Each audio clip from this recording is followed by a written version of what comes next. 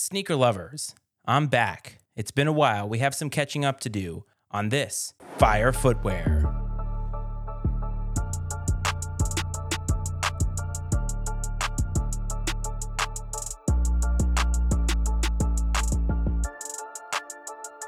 What is up, sneaker fam? All the sneaker lovers out there, whether you are in the US or international, I am glad to be back. It has been a while, hasn't it? The last time I put out content was February of 2022. It seems like it's a long time ago. It feels like ancient history at this point. I created this show, which was called Sneaker Love with Matty Ice, in October of 2021 because I felt like maybe there was an appetite for some sneaker-specific content. What ended up happening in my life at that point was that I felt like I was doing way too much work, spreading myself too thin, and honestly spreading my creativity a little bit too thin because I was trying to get so many different content avenues spread out through 4 or 5 different podcasts.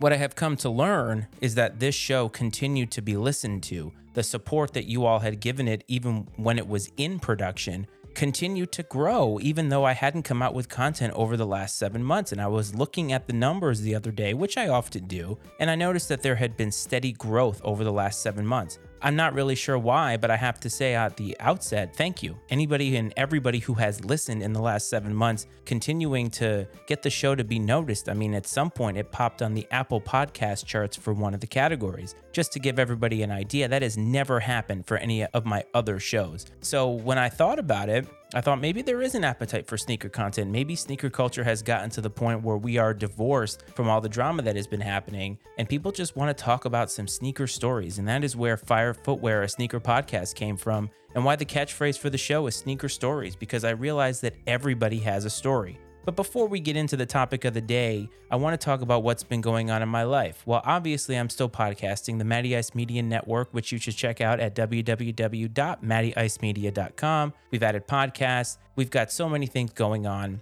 My life has been really, really great. My family is great. My sneaker collection is great. I've copped a few things this year, although I have to admit that my love for sneakers, I think because of the fact that the market is so weird, is so saturated, it just makes it difficult to care as much as I once used to. I can't put that kind of time and mental energy into trying to cop every single shoe. So what my paradigm has become now is that I'm happy with what I have, and when it's time to cop, I go out and cop, and that's basically where I have found myself today. What have I copped this year since the old show, Sneaker Love, became something of the past? Well, I just recently picked up some A Ma Maniére 3s. Now, I did an episode at the end of last year talking about the shoe of 2021. Ironically enough, it was the A Ma Maniére 3s. Now, I made that call having never physically seen the shoe in person, and now having a pair of them for my own, I have to say that they are as advertised. And I don't feel regretful for choosing them at the time because the materials, the craftsmanship, the story, it all fits.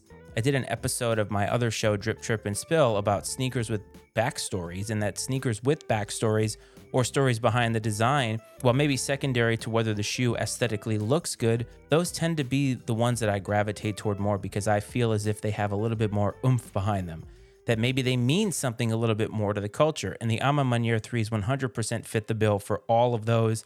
Like I said, craftsmanship, materials, there was a thought and care into how they designed that shoe. And just putting it on your feet, it feels like a luxury shoe. And I have to admit, I'm not the biggest Jordan 3 wearer. Those are outstanding. So if you do not have a pair of those, however you need to get it, rep or retail, go out and get it because they are wonderful. Picking those up at the same time, I did get my wife a replica pair of the Nike Dunk Low Blue Lobsters. I have a pair of those as well. Those are such an old shoe that it's impossible to get a retail pair, or at least impossible to get a halfway wearable retail pair, I should say. Maybe it's not impossible, but the money that you're going to need to spend to do that is a little bit more than I'm willing to spend. And my wife isn't into sneakers the way that other people are. She likes the ones that she sees, especially ones that I have in my collection. And she said one day, I really want a pair of those. So I got her a pair of those, and they're just great.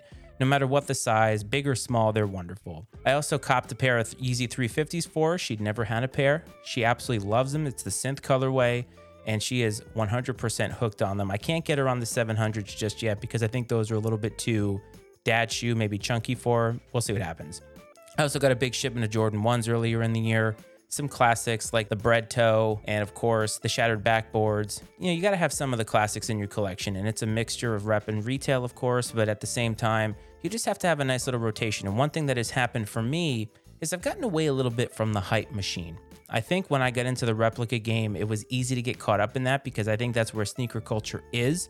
But I myself have found simplicity to be ruling the day. And of course, I have some out there ones. I have replica pairs of some really, really out there ones that I like to wear every so often. But as far as just having an everyday rotation, I've gotten to the point where it's just nice to have some simple colorways in my rotation that I know they're gonna work for a lot of different outfits that I have. And that's where I kind of am today. But what has happened in sneaker culture since the last episode came out? Well, I feel like a lot of things have happened. And yet somehow, despite all of these crazy events, and we'll get to some of those in a minute, somehow sneaker culture and the sneaker world still hasn't had its bubble burst yet. Prices continue to soar, nothing is available, it's so competitive, and I feel like it still has lost what it once had. And that's really going to be the main topic for today. But before, let's talk about some of the things that have happened. First of all, the Zeta Kicks scandal. I talked about that on my other show, Drip, Trip, and Spill, and boy, so many people got hustled by that. The idea of pre-orders in the sneaker market really was a revolutionary idea because people would love to pay a little bit more than retail to guarantee themselves the shoes that they wanted. And yet what we found out is that the person who started this business couldn't keep up with the demand. And I'm not sure how they didn't think about that when they came up with it, because sneaker demand has only continued to rise. People are thirsty. They're almost ravaging for these shoes. I mean, it's kind of ridiculous in a way. But this person put themselves out there and they made themselves so vulnerable that they bit off way more than they could chew. And the IRS is now all over them, and the FBI is all over them. I mean, we're talking about the fact that they took 600,000 pre-orders for the cool gray Jordan 11s. There's no way they could have met that kind of demand, not in today's world. And it looks like a lot of people are going to be stiffed out of some money, and especially some sneakers. Now, sneakers are sneakers, but they are currency in a lot of places. They are worth a lot of money. And so the Zeta Kicks scandal kind of gave a lot of, I don't know, to me, I feel like it shined a light on the fact that we are getting ridiculous with this. Also in the news, StockX letting fakes pass their authentication process. Now, maybe this isn't new, but the fact that they sold them to Nike, or Nike ended up being the recipient of 5 pairs of them, was definitely news. And Nike and StockX have been all over each other. Nike suing StockX for the NFT stuff. It's been kind of a ridiculous ride. And speaking of ridiculous rides, Kanye and Adidas seem to be at odds. And just today, as I was preparing the notes for this episode, Kanye said that he is done with Adidas and Gap at the end of this contract, and he is going to find a way personally to get his creative outlets out there. The whole Yeezy Day thing was insane. He saying that they didn't have permission, all these colorways that they came out with, selling that they didn't have permission to sell.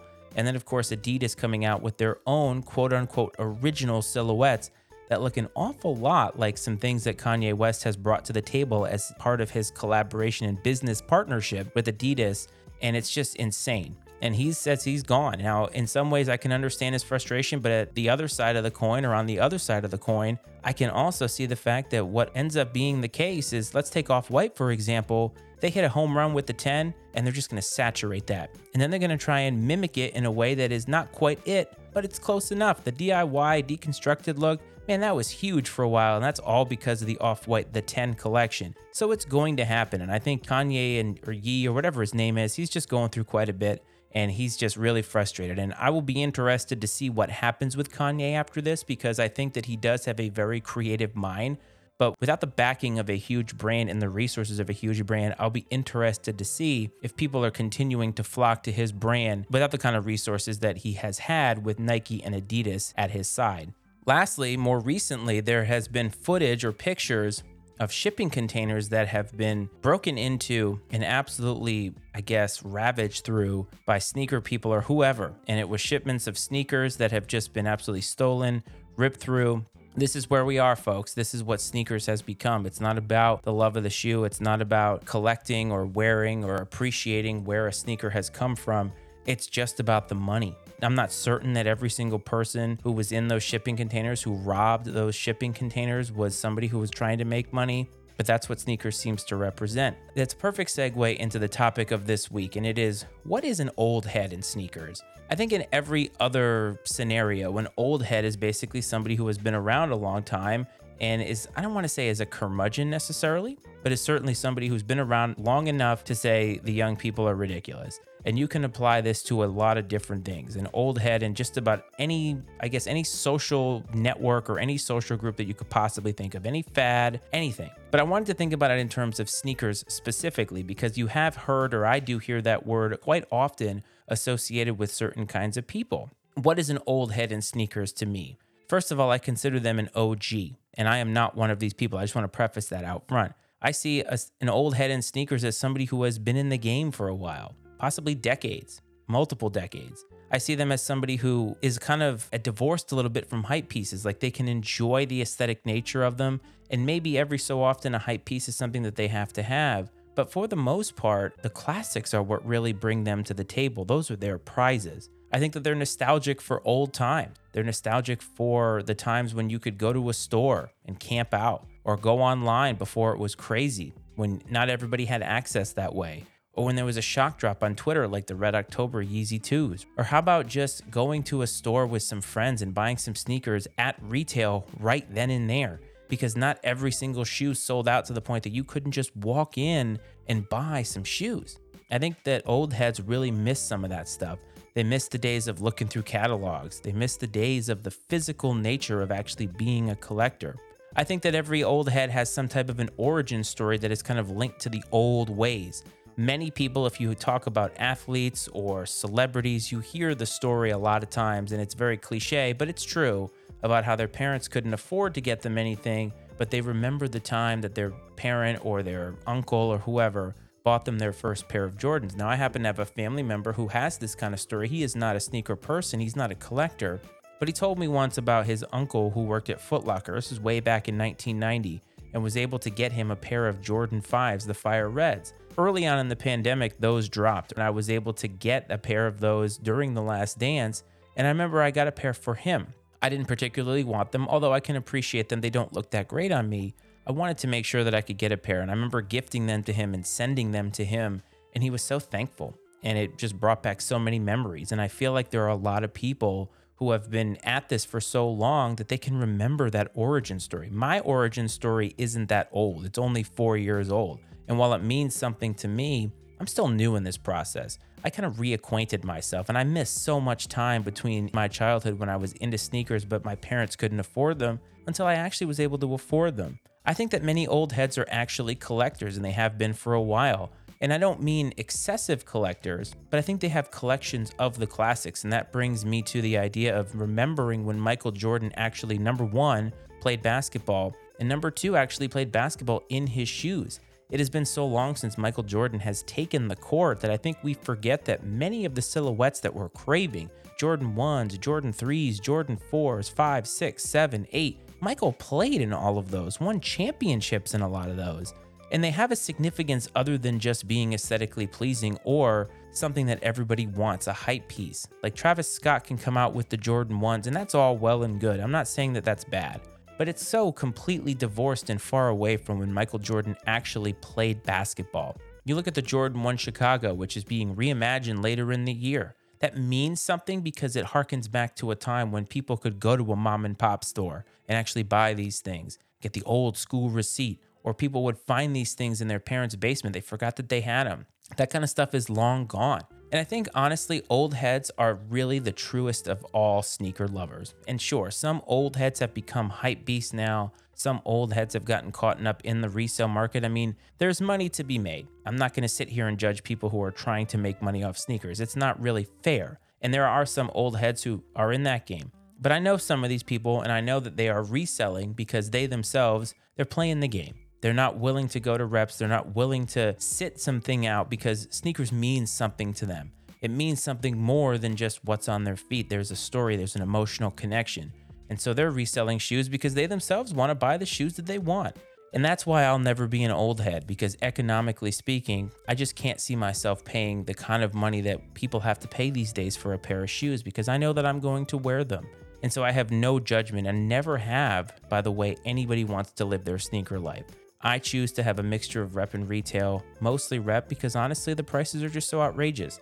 And as somebody who is building a business with the Matty Ice Media Network, buying equipment, and supporting a family, having a young kid who's now in school, and that costs money.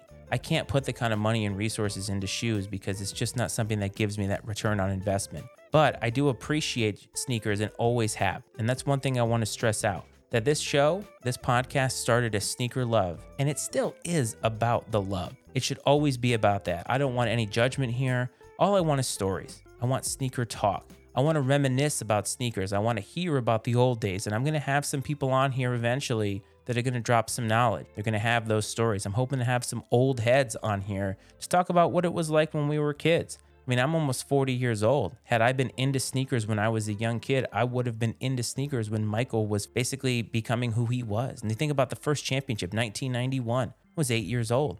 Perfect time to get into sneakers. Perfect time to be obsessed with things like that. And maybe I would have if my parents had the means, but they just didn't see the value in it because honestly, they saw the value in things like vacations and other memories.